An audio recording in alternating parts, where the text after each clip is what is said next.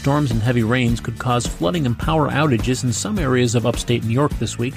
Senator Chuck Schumer calls for the U.S. to reopen the border to vaccinated Canadians, and concert goers at the St. Joe's AMP will notice a few changes this year.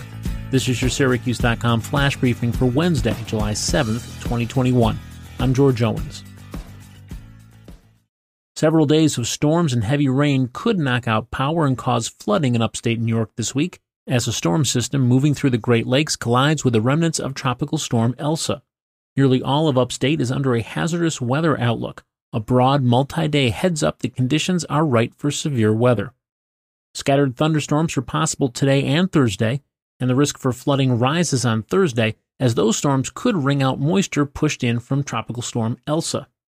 High temperatures will hover around 80 for the rest of the week. The weekend also looks to be hot, with temperatures back in the upper 80s. Over the next few days, a total of 2 to 3 inches of rain is forecast across most of upstate New York. The exact amount depends on the final path of Elsa. Isolated thunderstorms could also drop heavier rain.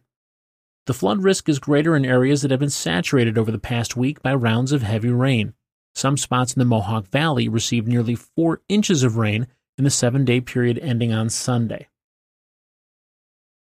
U.S. Senator Charles Schumer, in a visit Tuesday to a Lake Ontario tourist destination, called for the United States to take unilateral action that would immediately reopen the northern border to vaccinated Canadians.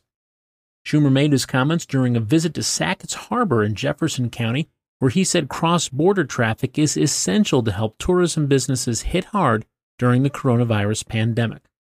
The United States and Canada have not been able to reach an agreement to fully reopen the border to non-essential travel, which includes tourism. The restrictions, extended several times, are now in place until at least July 21st. If no agreement is reached by that date, Schumer said, the U.S. should expand the definition for essential travel and allow fully vaccinated Canadian citizens with family and other ties to the U.S. to enter the country. Schumer, the Senate Majority Leader, said the border shutdown is hurting thousands of U.S. and Canadian property owners and businesses during the peak summer tourist season. Thursday's Luke Bryan concert at the St. Joseph's Health Amphitheater is the first large outdoor concert in central New York since the COVID-19 pandemic shut everything down last March. With the reopening comes a few noticeable changes at the amp. Concert goers will now be faced with new security protocols heading into the amphitheater. Once inside, some lucky attendees will be greeted with new VIP seating. And thanks to a new on-ramp from the orange parking lot to Interstate 690, you'll likely experience fewer traffic jams after the concerts.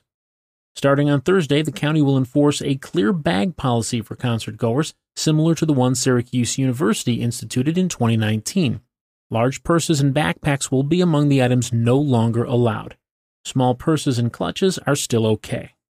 Visitors also will be greeted with long barriers that will direct them to the security searches before going to the ticket booths.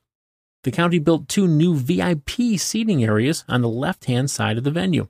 The lower patio-like deck has 8 tables, a couple portable bars, and lounge seats. The other VIP deck overlooks the stage next to the covered 300-level tickets. It seats 50 people in bar-height chairs. That's your Syracuse.com flash briefing for Wednesday, July 7th, 2021. I'm George Owens. Thanks for listening, and have a great day.